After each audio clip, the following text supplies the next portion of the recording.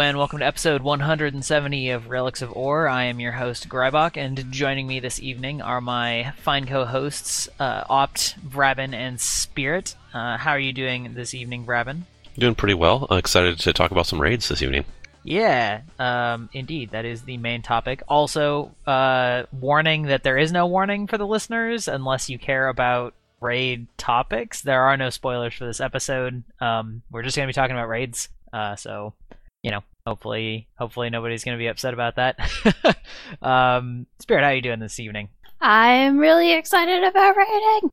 Like a lot. All right, excellent. And joining us again as a guest host to talk about raiding as a leader of Twit, we have Opt. How are you doing this evening? I'm doing great, thanks. Happy to be back so soon. I am toasting the podcast and this evening with my last pumpkin beer of the season. All right. Well, and I am looking forward to talking about raids. Excellent. So pretty much this entire episode is just about raids. We don't have a whole bunch of topics to talk about or news, so I think we're just we've all had a chance to run through them at least several times. I would say we've each spent at least, I don't know. I would say the lowest amount of time on raids is probably me at like 3 hours, probably. Wow. I'm surprised. I have like about 5, I think. Yeah. So, so I think we were talking about how to structure it, and I think we're going to start off by talking about the structure and the mechanics of the raids first, and then sort of going back and forth on, thoughts, balance, all that type of mumbo jumbo after we sort of discuss it. So, Opt, since you have been leading the Twit Guild raid fairly often, would you like to start off with some of how the mechanics work? So I'm scared that twice now qualifies as fairly often, but yes, I can get us started. So I guess I've only done Vale Guardian so far, so I can talk about Vale Guardian.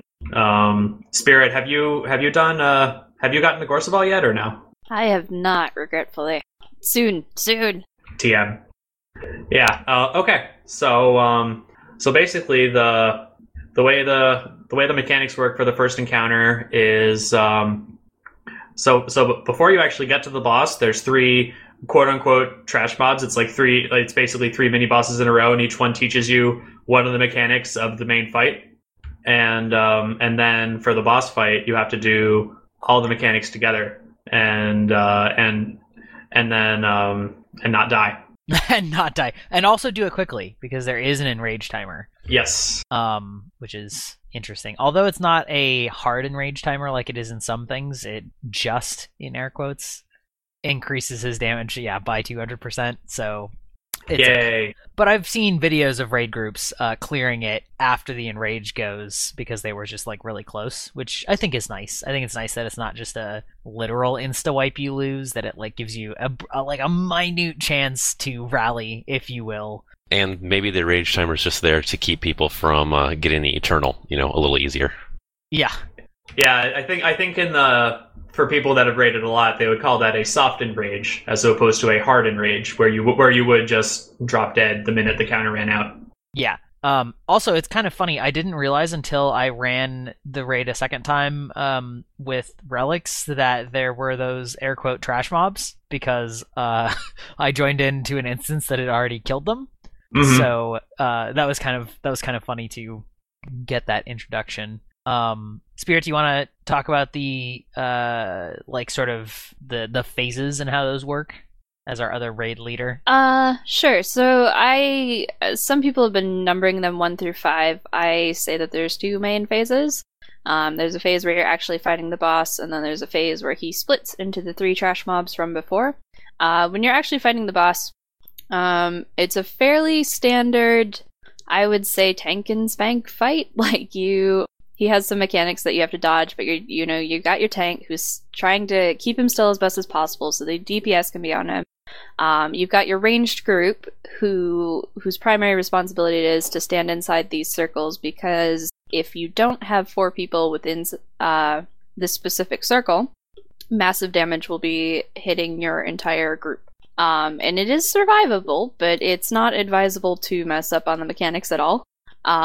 The other main thing your melee ball is looking out for is teleports, because he'll teleport you across the room. So that's phase 1. When you get him down to about 66%, he does a split. You've got the green, the blue, and the red Guardians. Red Guardian is only susceptible to Condi damage, so you have to have pretty much a bare minimum of 3 Condi people on your team. Maybe you could get away with 2, I don't know. Blue has a boon that has to be stripped, green just has the teleports. So you down all these 3 bosses, hopefully as fast as possible.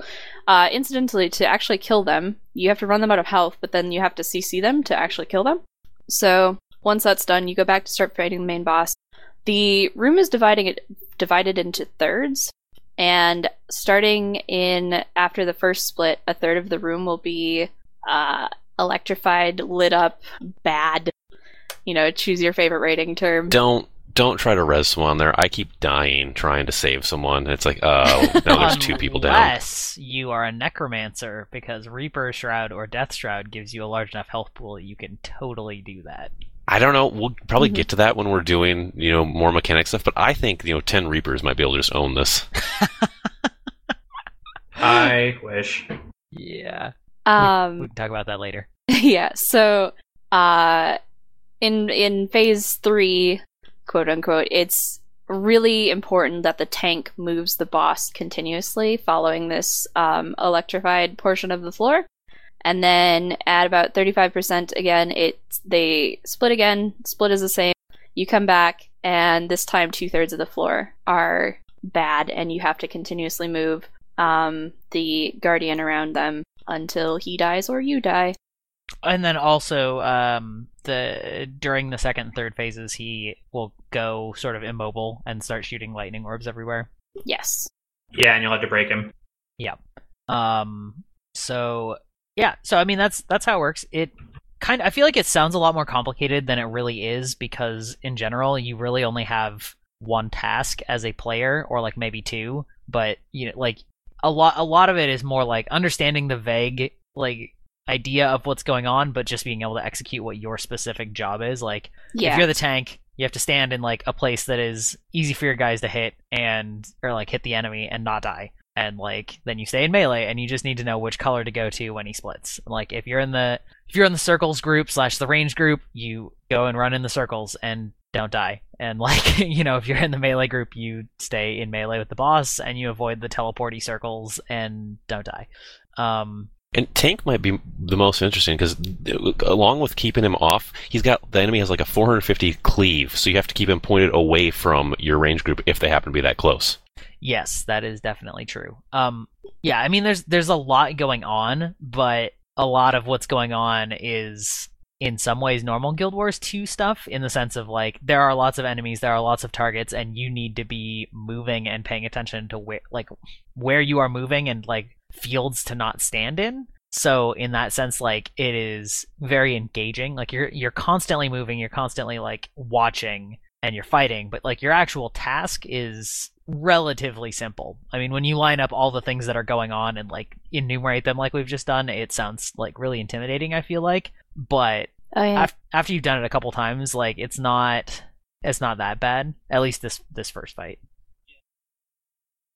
It's like just getting the coordination between all 10 people once they've figured out, I think. So since Relics has done it 3 times now, and that's been various groups. I think I was there for part of at least all of them. It really feels like once we come together and everyone knows what they're doing, it's going to be maybe not a cinch, but doable. What were you going to say, Spirit? It's a really good introductory fight to Raid. Like it's simple enough that you can understand your job, but complex enough that, we're a week in now? We haven't beat it yet? After many hour attempts? Yeah, at least not as a primary like guild group. I know some people in Twit have been in groups that have completed it, but like as a guild in air quotes that is just Twit or just Relics, neither guild has like finished it. Yeah, we have some members in other guilds that have participated in Vale Guardian kills and a Corseball kill. Yeah. Also of note, this first fight, there was some talk about how masteries would influence the raid, and this first fight has speed mushrooms at each of the pillars. And it's something that I feel like it's a pretty low mastery, so I feel like a lot of people probably have it by now, and if you don't have it, it's not like that awful to get it at this point, since you probably already have your most important masteries already taken care of. But it's definitely like yet another thing to be tracking if you want to be like truly optimal, which is interesting, I guess. I don't know. Do you guys how do you feel about a mastery like that being included, and how do you feel about actually using it in the raid? So yeah, I can take this one. I made sure to go and get it once I found out that it was a thing, because I honestly I've been spending a lot of time in fractals and Corteria stuff. I'm actually almost all the way done with my Corteria masteries and haven't really made all that much progress on my jungle masteries yet. But I made sure to go and get the mushroom mastery. I started doing adventures, having a lot of fun with adventures based on our discussion on the other show. That's good.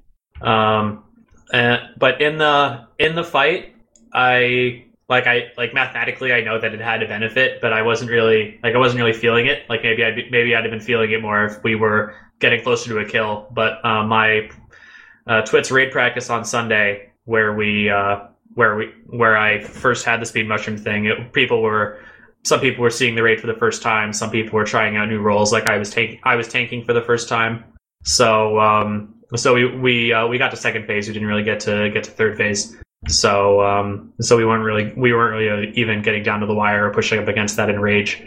Sure. Yeah. I mean, it's because it's what, a 10% faster skill activation time, which is pretty significant if you get it on all 10 people. And yeah. For most of the fight. I mean, I don't know.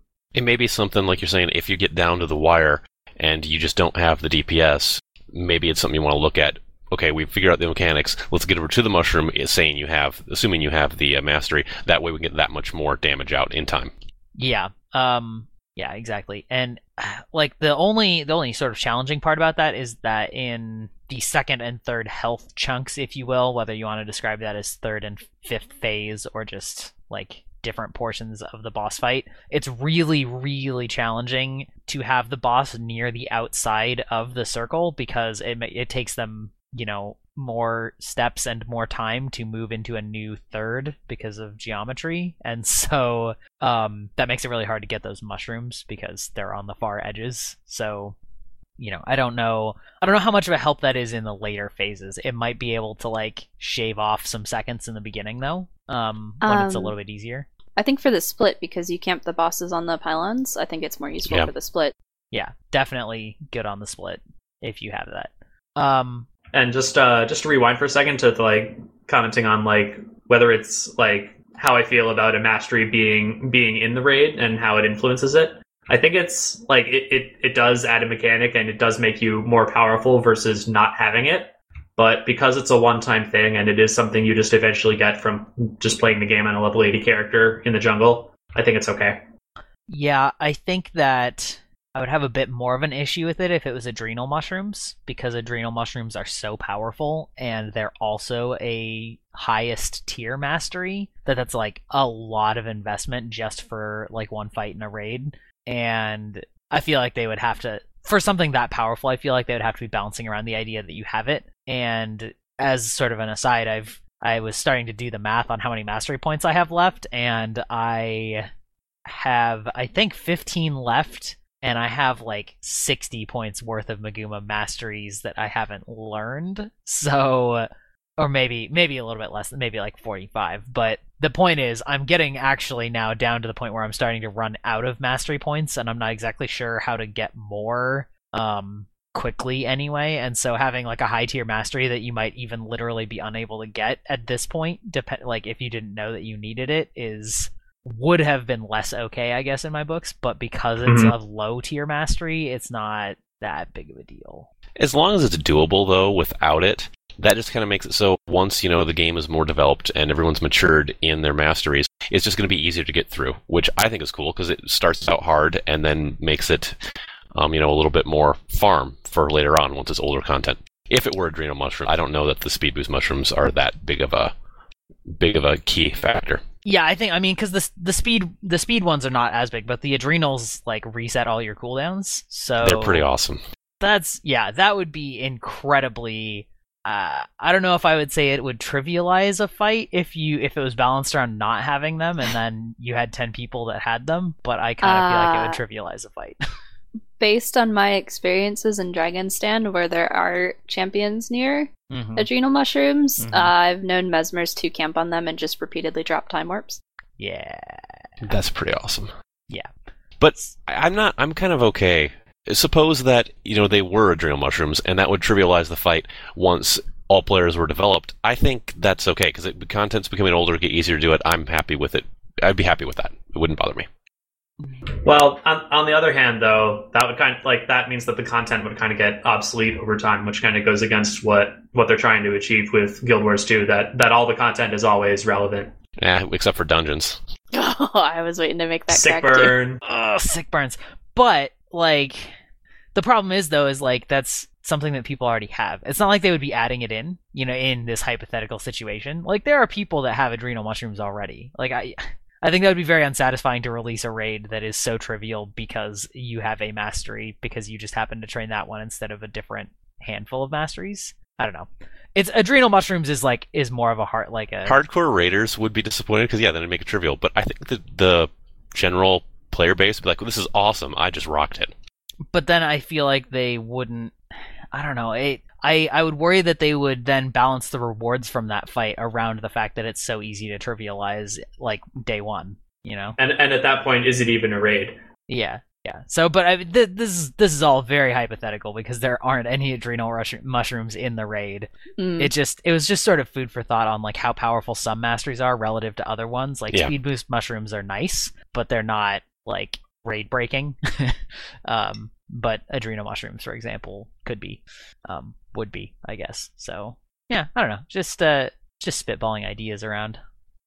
So, with that said, now that we've talked about the mechanics, I think we're all overwhelmingly quite positive on the experience, even though we haven't even finished the first one and we haven't even tried the later boss or bosses. It's a lot of fun, and I really want to give props to ANET for making wiping not a miserable experience. The fight is a 10-minute cap, effectively, and if you wipe, you literally can restart it. You don't have to refight the trash mobs. You just go at it and at it and at it and at it until you're done. And because of the fact that you can hop in, hop out with other players, if you need to replace somebody, you don't have to feel terribly guilty that that you need to bail, because the fight was only 10 minutes and so you can just put somebody else in. So I want to say at the very least that's I'm very glad they took that approach with it. I think that was very. And even if you have to, even if you die, you wipe, and you have to fight him again, doesn't feel restrictive getting through the phases again.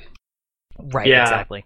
I'm actually I'm really surprised at how different the content feels compared to, say, Dungeons or Fractals, where if you wipe in Dungeons or Fractals, it feels like it's annoying, it's a waste of time, if only we just said bad luck, stuff like that.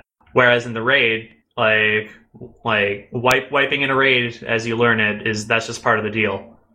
And it doesn't give that feeling of bad luck. It's we didn't do this right. We need to refine and learn. It's not I don't know why that happened, or I can't overcome that smash attack that they had. It's clearly we have to get better. Yep. Yeah. I think there's only been one instance where I really felt like it was bad luck, and that was one time when the boss's teleport circle thing got placed entirely inside of the green circle, which you could have dodged or blocked, but it happened so split second and was so rare that it just teleported everybody out of the green circle, and then we instantly wiped, which, again, to some extent you can just get better, but also that happens so rarely that felt like really bad luck. But again, that was one time out of, probably a collective 50 hours worth of rating on this podcast, so... It was pretty funny, though. And that's the thing. That's why... that's what's so different about raids. The fact we had that bad luck, it wasn't annoying, it was funny. Yeah, it's true. And that's good. It's good that they've inspired this kind of a feeling amongst the player base, or at least amongst everybody that I've talked to. I think in general that it's gone over very well. Would you guys agree with that? Yeah, Absolutely. I think so. Yeah, definitely. Kind of building off that, if I can spitball, feelings that we haven't necessarily had in this game before. Myself and many people in Relics, many people in the community have been theory crafting builds in a way that we've just never done in this game before, and it's such an excellent feeling to look at this and go, okay, oh, we've got this stat set that no one's ever run before, and not like no one, but none of us just in Eric. The hardcore dungeon group. Yeah, these stats with like healing power and toughness that we've never thought, like really seriously thought about running for group content, or healing power builds, Condi builds even. Like one of the problems actually that we've been bumping into is that not enough of our players have Condi gear, and so those of us who can afford to switch over have. And we're meeting the bare minimums for raids, but we just didn't have Condi gear before because we never needed it. And the fact, I mean, there are some downsides to this. Like, I could really go into it, but I'm not gonna for now. At some point, if they wanted to make different gear, builds viable, this was gonna have to happen. Like, people are gonna have to want to switch away to gear. But the fact that we are wanting to switch away from our Berserker gear and looking for other alternatives is so wonderful. And one of the other things is that Vale Guardian doesn't, and I don't think Gorseville or Sabbatha either, don't require stun breaks or Condi removal, which doesn't sound like that big of a deal, but if you think about, you only have 5 utilities or whatever to choose from. Your elite and your heal are going to be you're not going to take an elite for Condi removal, right? So those are under different considerations. Well, you can trade a ranger do that, but go on. The 3 utilities you have are really freed up by the fact that you don't need a stun break or a Condi removal. You have 3 choices, and you can combine them in a lot more interesting ways, and a lot more you have a lot more freedom with those 3 skills, and you would think that's not that big of a deal, but it does open up a lot more possibilities for different builds. And that has just been absolutely wonderful. The treatment of, you don't think of you don't go in as an NG and you don't go, I am a bomb NG, I drop bombs, this is what I do. Like, you have built your build around that. You go in, you say, I'm an engineer, I have all these traits and all these skills available to me, I have my scrapper specialization and all my scrapper skills available to me. Now I need to take these skills and I need to pick the most relevant ones to the fight, the best ones to organize with my team, and it works. And in a lot of ways, there's these skills that people have never considered running before. Racial skills, like all kinds of stuff people have been digging out that we've never ever considered, like, seriously putting on our bars, and they're there. That has been wonderful. Also, along the same vein, like legitimate block skills, Yes. before, were extremely niche, if not almost never used, and like having any of those channel blocks is really nice for a variety of reasons. I mean, it's really nice if you are on the green circles and like one of the red orbs of death comes over. It's like you can just be like, I'm just gonna block. I don't care. Like, it's not gonna it's not gonna hurt me, and I'm performing my job in that I am preventing us from wiping by standing here. And similarly, if you're tanking, obviously, like, blocking is nice. Yeah, actually, tanking is another really great example of, this is one area where Guild Wars 2 has kind of fulfilled its, like, there is a tanking role, but anyone can do it. I've seen, between videos of completions that I've watched and our own experience, I've seen 7 of 9 professions tank well. I have not seen a warrior tank, and I haven't seen... Yes, I tanked with a warrior, with you. Oh, you did? Actually, but no. It wasn't okay, well. So I've seen 8 it wasn't of 9. Well, though. I haven't... No, you did fine. So the only one I haven't seen, then, is a Revenant tank, which I think they could be fine if they wanted to do that, too. Oh, I think with Herald, with the Glint, with Herald Shield, giving you a heal and channel block, and then also the Herald heal skill with damage inversion, like it on a fairly low cooldown. I think that's reasonable even without talking about a second legend.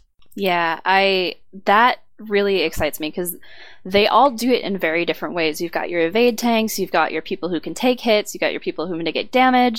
Every profession is going to do it differently, but they're all, extremely effective at it. And one of the really cool things about tanking is you don't have to it's simply based off the toughness. So you don't have to take into, like, it's not like other games where you have to, I have to upkeep my aggro or my DPS is going to pull it off me. The boss is never going to pull off you unless, you die and it goes for the next person with the toughness, but then you're in trouble anyway. Yeah. If the tank is dead, that's GG. It's all about timing and positioning, and especially Vale Guardian. I don't know about the others as much, but Vale Guardian is so important to have a really good tank who knows exactly where they're supposed to stand at all times, has a really good consciousness of what's going on around them, how to move the boss out of things, and they don't have to fight with themselves like to keep aggro from everyone else. They can do all the things they're supposed to be doing without having to compete with their teammates. Yeah. Spirit, have you tanked at all? I have not. So yeah, so as the tank in Vrabin, you said that you tanked too. I tanked as a warrior. Which, after I saw a Necro do it, I thought that the warrior really is lacking in some things, but I bet you could clear it with a warrior. I just don't think it's optimal. Clear it with a warrior as your tank, I mean. Mm-hmm. Yeah, and we should probably also talk about Reaper tanks in a bit, but I tanked on a Knight's Guardian, and it was. And what I had done in the last time I tried the raid was ranged Condi Necro, and it was really interesting how different the fight felt, and like how many more things I was aware of when I was the one like leading the boss around the room. Mm-hmm. It wasn't. I wouldn't say it was a particularly difficult role, but I definitely had that with great power comes great responsibility feeling.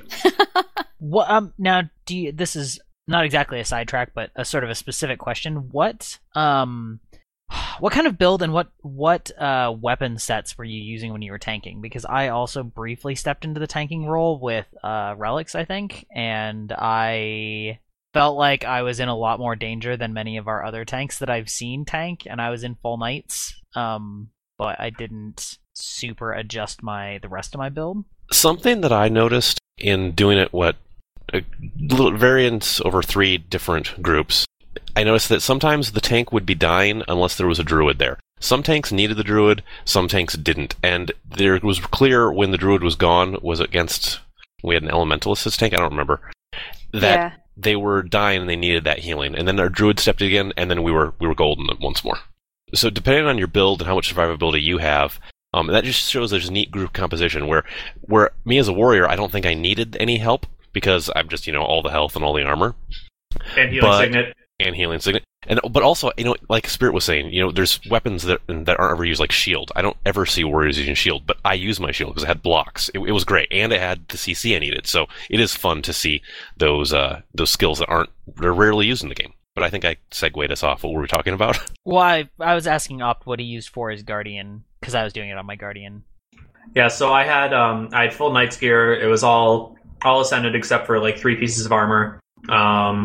And then my specializations were I did Valor, Honor, and Virtues. So I didn't take Dragon Hunter, and so I took like Virtue Resolve passive is stronger.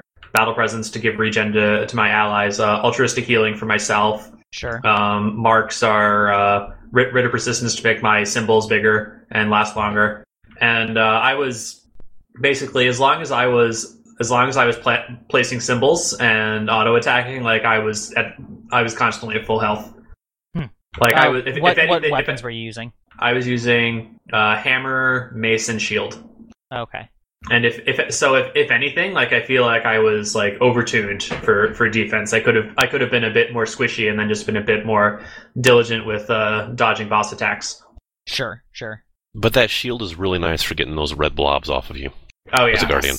Yeah, I'd still take the shield, but maybe I'd take a knight shield or a Zerker shield instead of I think my shield is clerics.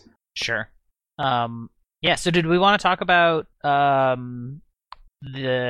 guess a couple things regarding the Reaper? I know that my initial impression of Necromancer during the raid was really positive because I felt like for all the rules there was there was a way that I could fulfill it, but now that it's been out for a week, and I haven't cleared it, so I can't exactly speak to it. It seems like the consensus is that Necromancer is not actually that great at it because other classes do the same things but better, even if they can't do all of the same things.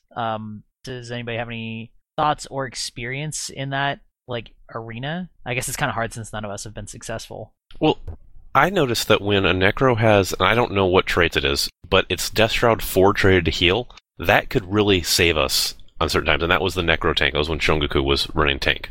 And that seemed really helpful, and that took off the burden. I think with that, we wouldn't need I think that was why maybe we did so poorly, we had too much support. With the Necro healing through that, we wouldn't need the Druid. Fair. That and the Vampiric Aura. Yes, oh, the Life Siphon is amazing. Yeah, the Life Siphon is great for the melee ball, great for sustain for the tank, and I think technically because it's lifesteal on top of your normal attacks, it's also a DPS increase. It is. Yep.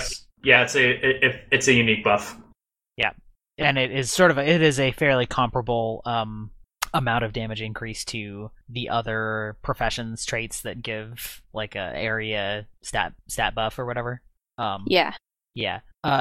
It's funny because we were talking about how like Condis finally felt necessary, or not felt, actually literally are necessary, and like I ran both iterations. I ran both Condi and Power Reaper, and then I also ran Condi normal Necromancer. And it's if what the general raid community says is true, it's a little bit frustrating to feel like yet again the condition is, unless you're doing the tank role, like that the conditions are suboptimal compared to like quote unquote real condition users. And I think part of that is because of the fact that there isn't a Necromancers have always been strong at condition manipulation, so like transferring and like corrupting boons and stuff like that. And with the exception of the one of the 3 sections of the boss fight, which you probably won't be in with Condi because of the fact that you need to be in the red group, a lot of those tools for sort of like increasing the viability of a Condi Necro are sort of not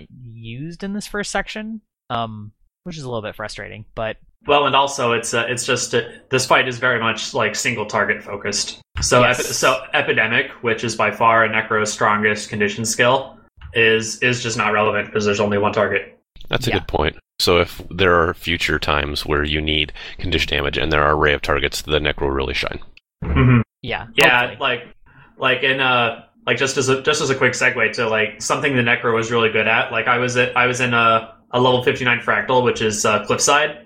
And and we got to the arm seals. We had to run back and forth with the hammer, and there's the spawns of chanters that do like tons of damage and tons of conditions, and there's just so many of them.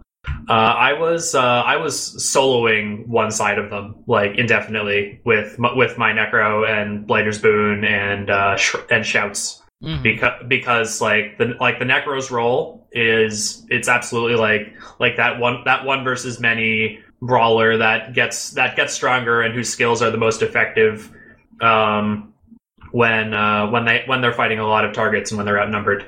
Yeah. So from that perspective, like at least Vale Guardian, I assume the other fights just don't play to that strength of the Necro or the Reaper. Yeah, which is a little sad. Also, Thieves seem to be sort of in the dumps. I have to, There's a reason why Evie's not on the show today, guys. I don't know if there's a whole lot to say. There are some interesting considerations in terms of both Thieves and Condis, where because the boss has to be so mobile in phases 3 and 5 that Condi users can apply their conditions and they don't have to be up on the boss for them to be doing damage. Obviously, they want to kind of stick with it to keep applying their conditions, but there's some merit to having your conditions on. And then there's also for Thieves, because they're so mobile, they're able to keep up with the boss pretty easily and can maybe do better DPS than some other classes that can't. I don't know that's entirely true. It seems like for Thieves, because our strengths lie in stealth and blindness, and because those are so strong in PvP, our damage is not where it should be to... Yeah, I don't know. Like, we're not in a good place right now. I jokingly said earlier this week that we're the new Necromancers. These were the new Necromancers. I really don't want that to be true, but probably always someone's going to be on the bottom of the pile. Maybe it's just our time for a little while. But actually, you said something earlier that I really wanted to bring up and kind of pose to you guys as a question, or just get your thoughts on. When you're talking about Epidemic, and how that only really works off other people being able to apply conditions, and then, secondarily, having multiple targets. But I think one of the really cool things about raids or at least in my opinion, that I felt so far, is that you can specifically build to complement your friends' builds. And it's not necessarily about what you're doing anymore. Whereas in Dungeons, it was very much the individual. Your build does this, and maybe your friend brings all the vulnerability, you bring all the might, and then somebody maybe supplements a little bit of might and fury. Somebody brings the banners. Yeah, but it's much, much less about what you can do for yourself as opposed to what you can do for others, which also opens up some different avenues in terms of builds. Have you guys had that? What do you think about that? Have you had that experience? Or So I think that's also true in dungeons. For instance, if you have the Phalanx Strength Warrior, then your Ellie can spec differently because the Ellie knows that they're not going to have to be stacking might because the Phalanx Strength Warrior is going to take care of it. But dungeons demand so little of the player in terms of comp. As long as you're reasonably familiar with how combat works, you can wipe the floor with those bosses.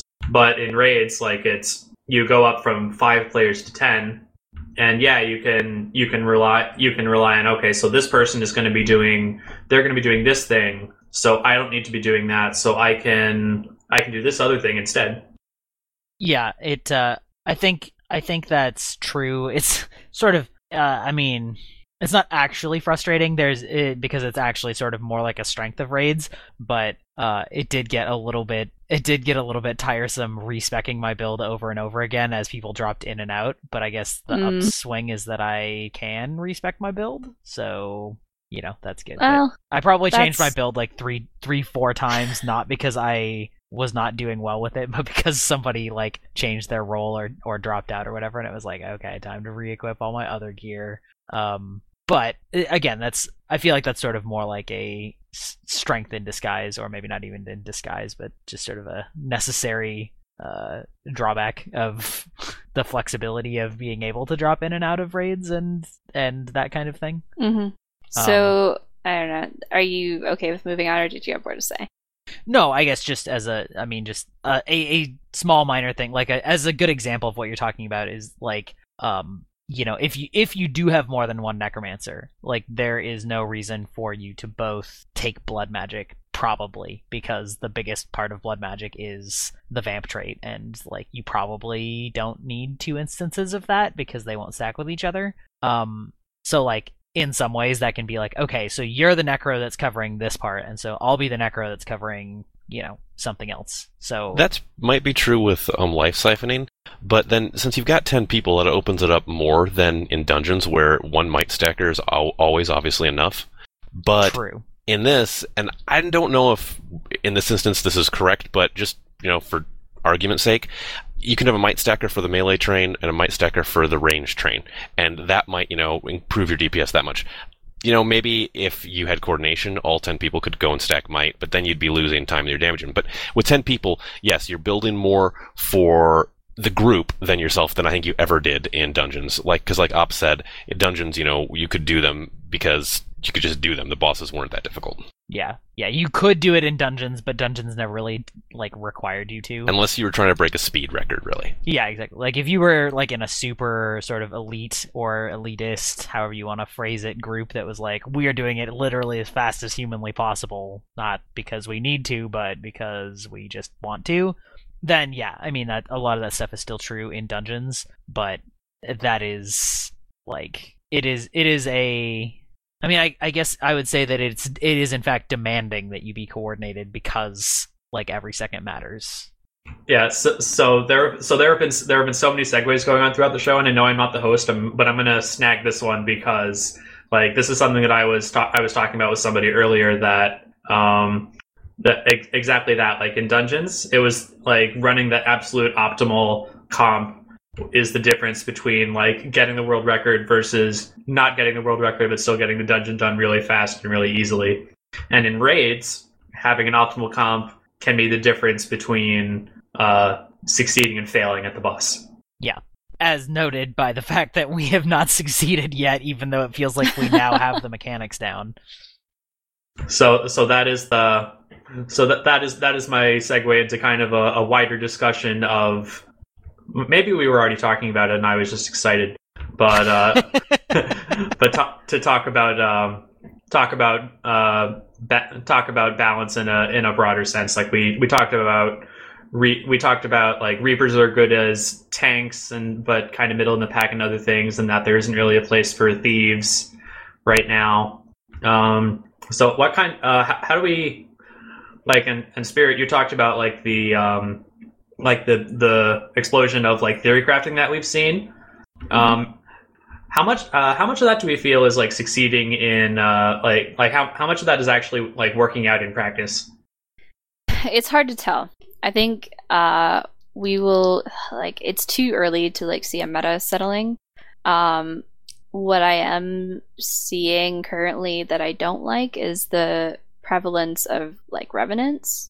I think just about every successful group I've seen has had 2 heralds in it, which I don't like, because in theory, I think with a little bit more practice and a little bit more optimization, because there's a lot of considerations to take into when you're optimizing, which I'll get into in a little bit, because I have some gripes about those. In theory, you can do it with a lot of different comps, because it doesn't matter who's applying the might or the fury or the vulnerability.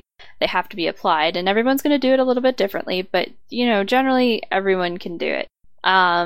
At least to stack 25 and permanent fury and vulnerability.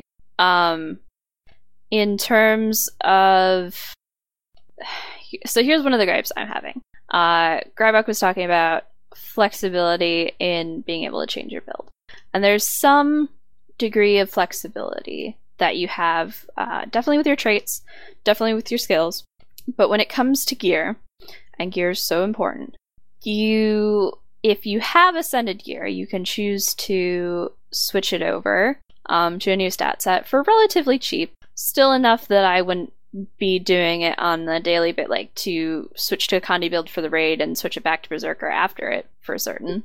Well, that depends on how your rune situation is, though, because that goes from fairly cheap to not cheap in the slightest. Yeah, well, right. Like I wouldn't ever consider, like, I would have a Ascended gear set, but I wouldn't want to be switching it a lot or hardly at all.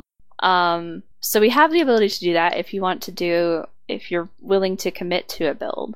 But because we need, like, one of the problems we're running into in Relics is that not really many of us have Condi builds, which is partly a byproduct of them just not being that relevant up until recently. And if ArenaNet wanted Condi builds to be relevant, at some point we were going to have to do this change, right? Like, at some point people were going to have to want Condi builds and not have them, and it was going to have to change over. But the thing is, with Ascended gear... Joke's on you guys.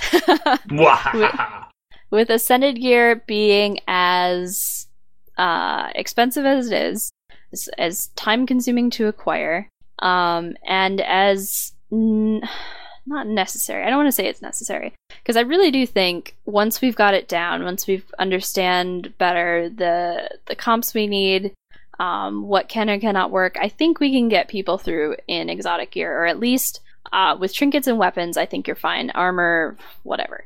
Yeah, our armor is in the weird position of being the most disproportionately expensive piece of Ascended gear and also being the least important. It is grotesquely expensive right now, but I don't want to get into that too much. Like, the point is, it's not something that everyone's going to be able to do, switching up your gear like that. Which is a little bit frustrating when you need to fill those roles and you don't need to fill them anywhere else. Suddenly you've got this barrier to being able to swap. So I've been stuck on I've been learning Condi NG trial by fire, because I'm one of the few people who was able to put together a Condi set fast enough to run a Condi engineer this weekend, having not had one previously, which was an experience in itself. But another problem with that, specifically Condi optimizing, is you need consumables. Like, in raids more than any other, you best be running consumables. Otherwise, I will give you the stink eye. And for Condi users... do you even consumables? Right. For Condi users in particular, there's a sort of nasty spot they're in where the best consumables for them, and also runes and sigils to some degree, were based on time limited recipes that not a lot of people have because they weren't useful when the last time they were out was, and they are ludicrously expensive. So you're in this position where you need Condi people to succeed, but nobody in your group kind of wants to switch over to Condi because it's going to be a huge money sink. And then you smash your head against the boss, burning through your consumables for an extended period of time. Koi cakes only last for 20 minutes, so I've gone through more than 4 gold in koi cakes and toxic tuning crystals for sure, trying to down this boss, and 4 gold is all I'm going to get from it once I kill it. So hopefully I'll kill it multiple times and get that money back a little bit that way, but it's such a huge sink, and once you've kind of committed that way, it's hard to go back, especially, I don't know. That's my biggest gripe with the gearing right now. Not that you have to fill those Condi rolls, but that the things supporting what gear you can acquire, how easy that gear is to switch out, and how, like the economy surrounding gearing up is incredibly frustrating right now. And that doesn't even go into Vipers, which I don't think we should touch on. But you were saying something at the beginning of that about Revenants. How do Revenants connect to what you were saying? Heralds have a really easy ability to pump up everyone's boon duration. And so because maximizing the duration of your boons in that way, optimizing your boon application and duration that way is so important, because they can do that easily and frequently. They can pretty much upkeep 50% boon duration for your party. It's just insane. Like, no one else can compete with that. So yeah, there's a weird considerate, like, people are saying, okay, you know, Thief isn't good because I can't do anything that nobody else can do. But at the same time, when only one person can do a thing like Alacrity, we're all like, oh, we don't want that. Like, somebody else should get Alacrity because Chronomancer is taking over the group or Revenant's taking over the group. This is a weird situation there. Yeah. So just on that last bit, if we take like the 5-year view, like so this is the first raid wing of several. So there's going to be multiple raids. Presumably, they're not going to all be designed around the exact same meta. If they are, like, that would not be fun. But so like for instance, for Vale Guardian, like we kind of glossed over this at the beginning, but there is the blue Vale Guardian that you have to fight during the transition phases. Mm-hmm. gets a buff that makes it invincible to damage and conditions, and it has to be stripped.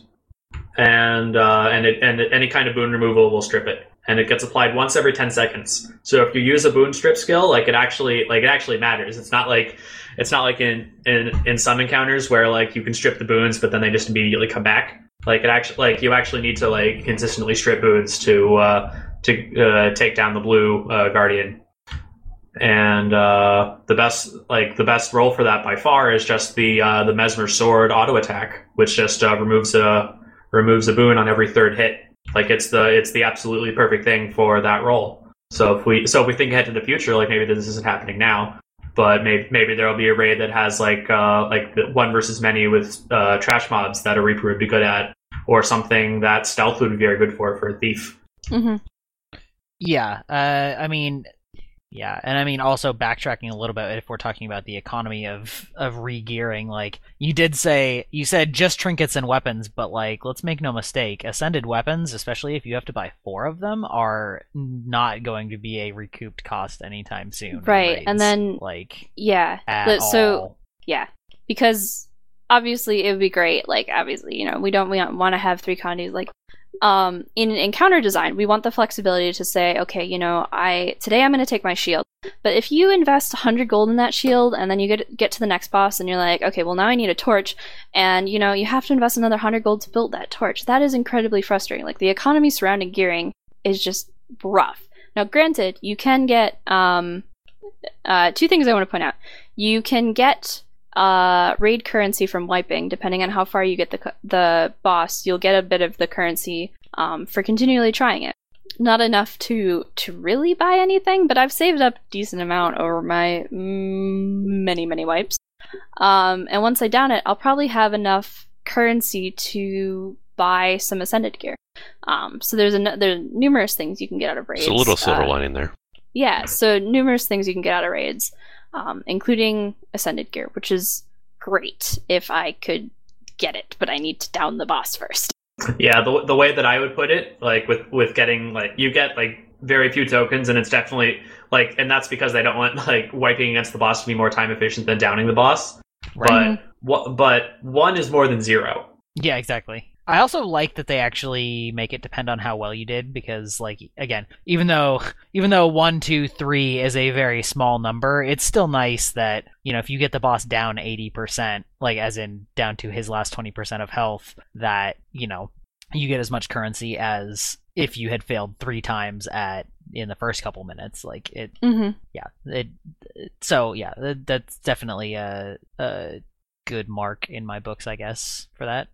But yeah, and yeah, this sort of issue is something that I was afraid of, like when they were saying that it was going to be balanced around Ascended gear, and also something that, you know, we've discussed this a lot of times with regard to the cost of Ascended gear. You know, it was like, Spirit, you said it, like if they want to make other stats and other builds viable, then there's going to be a point at which you want them as much or more than the Zerker set and the like current meta builds, and that would mean essentially that unless you're, you know, a special snowflake or extremely stubborn like me, you probably don't have them. And in the current gearing set, you know, that's some might say prohibitively expensive. Yeah, so it's going to be interesting to see how, you know, as like Op said, in the 5-year plan or whatever, how going forward, how we're gonna feel about this when there are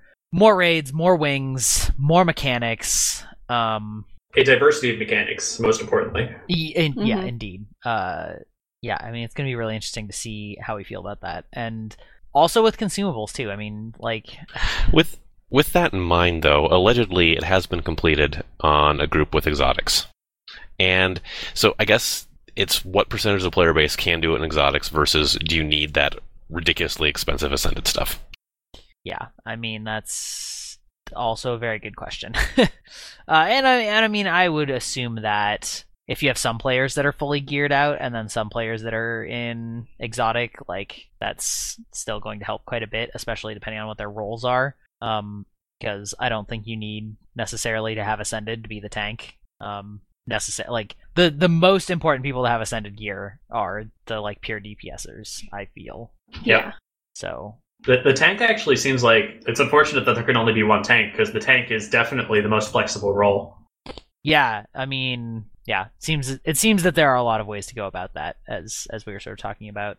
Yeah, like we've been hearing, like I've been hearing at least that like Kandi Engie, like having the most condition damage right now, like that's just like a foregone conclusion. Like it's not even like up for discussion from what I've heard from people that have in Twit that have beat the raid in other groups.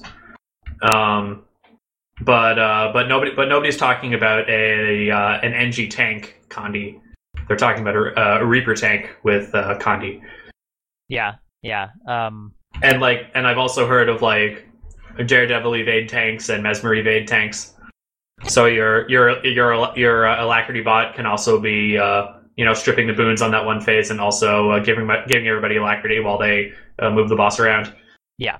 So that's, I mean, it's good that at least that role has that kind of diversity, and I mean the range DPS too, in a sense, is fairly flexible, because as long as you can do good range DPS, like you can be in that group. Somebody has to be Condi damage. But it doesn't have to be the ranged or the melee specifically. You just need to have enough Condi damage. So I like that there are a lot of things that you have to keep in mind, but at the same time, it's more like a set of conditions that each player has to fulfill. But those sets, like each individual element of those sets, has to be fulfilled in total. But no player has to necessarily specifically be one set of those conditions. Do you know what does that make sense? Mm-hmm. Like the tank doesn't have to be Condi or power, but you do need enough Condi or power in the raid, and you do need a tank. And like same with the melee and range DPS, like you you need a ranged DPS. You need a ranged DPS group. You need a melee DPS group. You need Condi damage. You need power damage, but you don't need ranged Condi damage or melee Condi damage. Like you need some subgroup of that, and you can sort of shift that around as the raid and your gear and your comfort and your party sort of make those decisions for you in some ways. So Mm-hmm. I like that approach. I like that. It all points towards that a myriad of different builds and group compositions can complete it. One is obviously going to settle as optimal as the meta, but it's nice that it looks like everything's pointing towards that you don't have to do a certain group composition to beat it. Yeah, exactly. Yeah, and if somebody has to go, you add somebody, and then you all shift some skills and traits around, and then you are functionally able to accomplish what you were before. Just different people are doing slightly different things. Like I think it's exactly the soft trinity that was pitched like before the game launched. Yeah, and because of that design decision of sort of this large collection of things that need to be done and then grouping them into subsets of those things, it means that when you get to a position where there's one that is inarguably the best at one or more of those roles, that means that you can tune that in some way slightly so that it's at least more of a competition, because it's, again, like Condi Engi we're talking about is the foregone conclusion that it's the best Condi damager, but Condi damage is only one element of those things that you need to do. Like, again, the ranged versus melee, the tank versus not tank. So they could tune the condition element of it for Engi without completely destroying like an entire set of raid requirements, if that makes sense. Which is good. I think that bodes well, even though there's some grumbling about class balance. Like I think none of it is insurmountable from a design level. So yeah, like it's like I'm really happy with where Reaper is. It's just like there's just this part of me that feels exasperated that I still can't be primary DPS in a raid because XYZ, because I'm not a Tempest or a Herald. Yeah, exactly. Yeah, like I played my Herald with Relics, right? Was it Relics or was it Twit? I don't remember. I can't. If it was on Sunday, it was with Twit. Yeah, maybe. I think that's right. And it was just like I was just like, am I doing this right, guys? Because I'm not really. It's not very hard. It's just kind of impassive. Like, is there anything else I need to be doing? And it was like, nope. I was like, oh. Yeah, Revenant boon bonuses is kind of boring in some ways. Well, yeah. I mean, it was just like it was a little bit Herald. I mean, but yeah. Yeah, it was a little bit weird coming from like a coming from a necromancer and then going to a herald, and it's like passive buffs. Is there anything else to do? Nope. All right. Yay. Cool story, bro. But there are 2 pain points that I want to revisit. So there's the consumables angle, and then there's the ascended gear angle, and the fact that like sure, if you're really on your game and your whole raid is on their game, you can beat the raid in ascended gear, but most people are gonna exotic gear, but most people are gonna need ascended gear, and it's easier with ascended gear clearly because it's more powerful. So I'd like to propose two ideas to you. I teased pre-show that there was one, but I remember there's 2. So the first idea is, what if consumables only ticked down while you were in combat? I mean, that'd be great. I don't think anybody would argue against that except maybe an economist. Because what is your food doing for you when you're like idling in Lion's Heart? It's not doing anything, right? Yeah. So we need the Azura to figure out a way to put digestion on hold, is what you're saying. Yeah, exactly.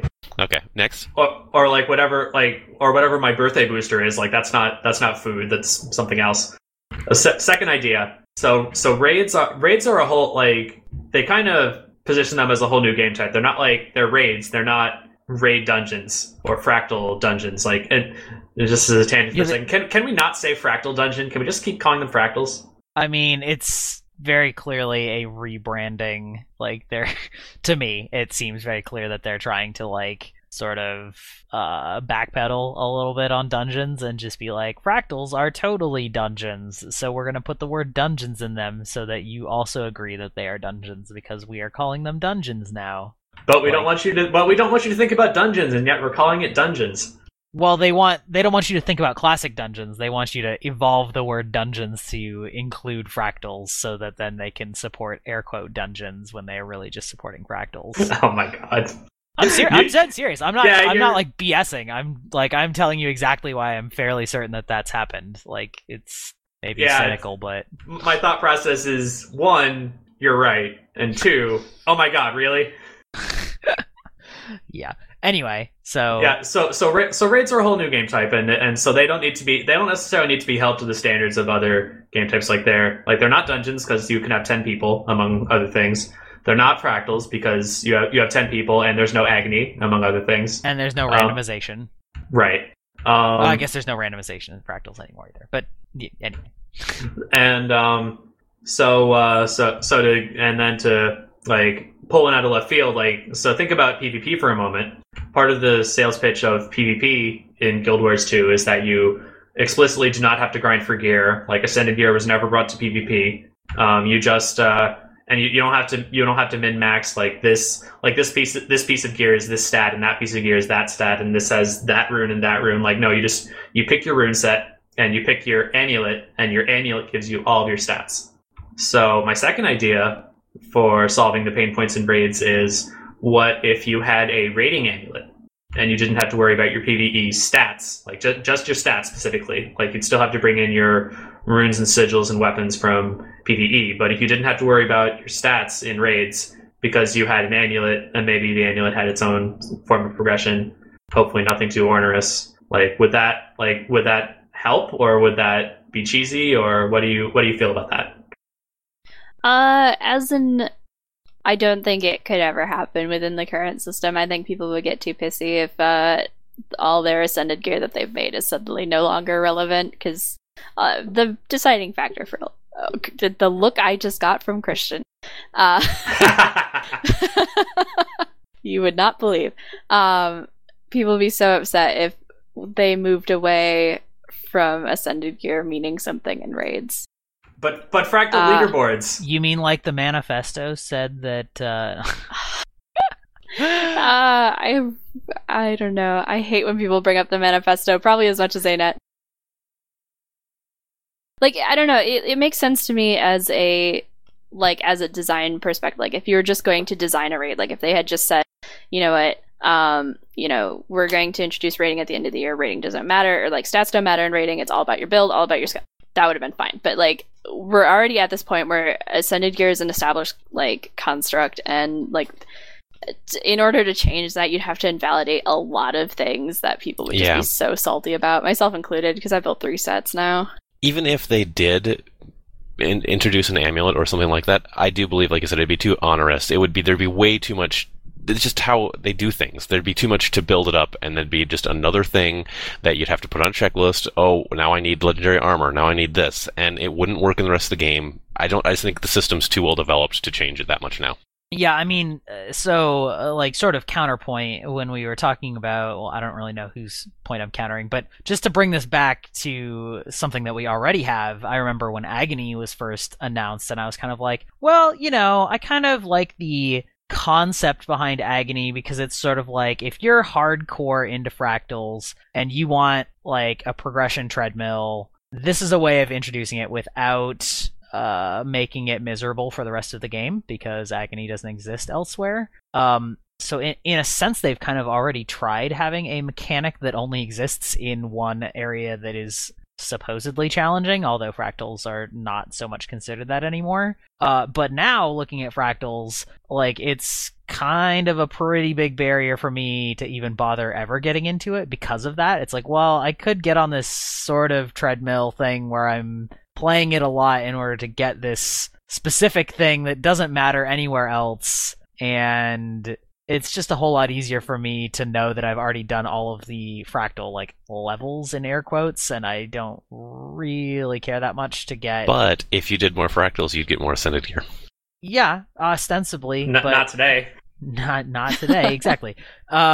And again, I mean, look, I have bad RNG luck for the most part, and I don't like that loot table structure. But that's not exactly the same thing, but I feel like, you know, what Spirit and Raven are saying, it would ring fairly true of people being really upset that, because just as much in their minds, like in my mind, I hated and still hate Ascended Gear because I hate that kind of progression and that kind of gating and like exactly all the issues that we've talked about this episode and I've talked about a million times before. And they're on the exact opposite side of that fence. They want those stats to mean something and to not just have trivial content. And so raids and very hard content to them are something that the game needs because they've invested all this time into these things that I have by and large said F you to. So like by the same note that I wish they never existed, there are tens or hundreds of thousands or whatever of players that have gotten Ascended Gear with the explicit idea that it is best in slot and that it like means something, and so I could see how that would be a huge turnoff for those folks. And so like I can at least empathize with And I don't want any more systems in the game. We don't need more currencies. We don't need more systems. We have enough. Yeah. So I think we made a pretty strong case for why a rating amulet wouldn't happen. But Yeah. there was one part of that argument I want to revisit, and that was Rabin's point that it would be one more system, and that it would be like and that Rabin, you kind of feel that it would be a foregone conclusion that it would be onerous. Yeah, I don't know. This goes into theory about what is going on at ANET, and that this is they self-published instead of NCSoft publishing. It seems to me that they have a little more control of things, and they're trying to make some things a little easier to attain. Like, if we get raids on farm, Ascended Armor shouldn't be that hard to achieve. To the point where crafting Ascended Armor is going to be more expensive than, you know, just getting it from the tokens. So, I suppose if ANET doesn't want us to have to grind, and if they are really controlling everything, since they self-published, great, put it in, it won't be too hard to get. But if there's another thing that's super grindy in this game, I'm just getting so annoyed. Yeah, so that's actually what I wanted to talk about. That it's kind of like we're using the phrase foregone conclusion a lot this episode, but that it's kind of a foregone conclusion in your mind, or so it seems, that a new system would be terrible in terms of grind and investment. Like I don't think it speaks well of the way that the rewards in the game work that we don't want a new system because it would require way too much of us to get anything out of it. Yeah, I mean, I at least that is my general feeling. I like to try and be optimistic, but I also sort of feel that way. Yeah, I just think that Guild Wars should be Build Wars. We should be able to just select our stats like we do in PvP for everything to a degree. I know you had to work for it in Guild Wars 1, which was Build Wars, but once you had it, you had a much broader range, and it wasn't as hard to get to it, I don't think. Maybe I'm living with, you know, rose-tinted glasses in the past, but hey. Build Wars, not Grind Wars. Yeah. Yeah. I mean, on the consumables, I mean, I hate consumables with a burning passion because they seem like I've never even touched transparent. consumables until now. Raids like, oh, I need them now. You can't spell consumables without cons. Yeah, exactly. Yeah, they just seem a very transparent way of like sucking money out of the economy, and not. I've never found them fun. I've found to be quite annoying, and in any game, like I have never liked time buff consumables of any form, so anything that would make that last longer is nice. Because especially with like these birthday boosters, I used a bunch of them because of masteries on my alts, and it's like it kills me a little bit to just be like sitting there like chatting on a character that has a birthday buff, and like yeah, so I would love that, but I also don't think that would happen because I think the whole kind of point is it's another money drain, and they want those and need those in some sense. So as there's enough money drain. Stop it. But despite the fact that we've been talking about all the negatives, I still think we're incredibly positive about raids. Wouldn't you guys all agree with that? Absolutely. Yes. Yeah. It's not that I'm not down on the content. Like the content is awesome. Like Vale Guardian alone, I haven't even seen it. Like I saw Tung Thulu Gorsabal in the trailer, but I haven't fought it yet. But I have fought the Vale Guardian. The Vale Guardian is so cool, and it's just like it's the design. The design is just so tight. Like it's just so well done. It's just such an good execution on challenging content that I'm not upset with the content. I'm just upset with like all these external things around the content that could potentially get in either my way or my group's way to enjoying the raid. And I think that's the biggest concern for guild leaders or officers in a guild, because we're the ones that usually have the money and have the ability to go to different stat sets, but we can't ask that of our whole group, and some of our group aren't going to get there because we're a little more hardcore. I mean, we're the people who do the podcast for this. We can complain about the stuff, but we obviously love it enough to put up with all the stuff we complain about. Mm-hmm. Yeah. As far as the design of the raids, I mean, it's very excellent. I said this at some point during the past week, but this really reminds me, or this to me feels like an excellent extension of like a group Liadri fight. Like there are so many mechanics from that are present in this raid, but balanced around having a group. And Liadri was by far like the most fun, challenging content in the game for me, because it was like, I just hope those same people that said, "Oh, Liadri was too hard to make it easier," aren't going to say that about the raids. Well, they're going to say it, but I just hope they're not listened to. Well, and I mean, again, though, like it's a different ballgame when it's group content, Yeah. Like, but that's I think they took a lot of cues from that, and I'm really happy that they've been able to execute it for groups. And yeah, I mean, as you guys said, I feel like it's not so much the raids themselves that are causing these problems as much as the raids are acting like a shining beacon that is illuminating the infinite systems around them. Yeah, that is illuminating all of the like suboptimal things that were already and have always been in the game, and they were never like necessarily brought to light because it didn't matter. So yeah, that's the takeaway. Yeah, ascended gear and consumables and all these other things, and also like PvE balance. Yeah, or like class disparity. Yeah. So, but overall, very positive, and I'm sure we'll probably have another talk episode about raids when we actually finish the first wing, because we've only done one boss. So, yeah, I'm excited to see what the other fights are, because like you guys said, it's been a lot of fun. Even just doing this first one a lot. So, hopefully we'll get a clear tomorrow in Twit. Hope so. Yeah, hope so. Aside from that, is there anything else anybody specifically wanted to talk about this episode, or are you guys about ready to wrap it up? Spirit, do you want to do a cast and talk about our raid schedules for RO and Twit? Sure.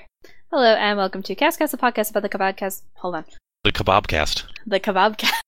Hello and welcome to Cast, the podcast about cast of other podcasts and Stopcast of other podcasts. This week on Cast, Opto wants to talk about rating stuff. So now that Heart of Thorns has been out for a few weeks and raids have been released, we have gotten back to doing raids and guild missions, or we've gotten back to doing guild missions, and we have started doing raids. We're raiding on Tuesdays at NA prime time, so that's 8:30 Eastern, 5:30 Pacific, and on Sundays we have raid practice time at 3 Eastern, noon Pacific, and then guild missions at 5 Eastern. So like our main raid time, we're gonna be trying to get clears, and then at our practice time, we're gonna that's gonna be a great time for people to try out new characters, new builds, new roles, learn the raids for the first time. And then we'll be doing guild missions again, which we kind of suspended over the summer just because there weren't a lot of people around. So I certainly don't want to detract from Relics' raid teams, but like these kinds of things kind of demand a schedule because you need certain people to be available at certain times. So if our times work for you, we'd love to hear from you. Who can they get in touch with if they want to raid with you, or how can they find you? So my easiest character name is Nani, Nani, and you can send me a whisper or mail in game, and and you can also do @TwitGuild on the Twitter machine. No underscores or anything. Yep. And did you want to talk about Relics' rating schedule, Spirit, or document or anything? We've got we don't have, I guess we're going to have a few consistent rating times. One of them is very full, one of them has been overflowing. The other one is filling up. That's Friday nights at 7 Pacific is still kind of almost full, filling up. We've got Sunday morning at 8 a.m. Pacific. If that works for you, Eric's been doing a raid on that. That may not be a regular one. The problem we're running into is that we have about 30 people in the guild alone that regularly rep Relics interested in raiding, and so we're kind of trying to deal with the overflow of raiders right now.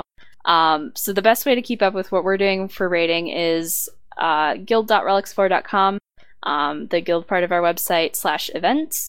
And all of our events are guild missions, any open PvE events we do.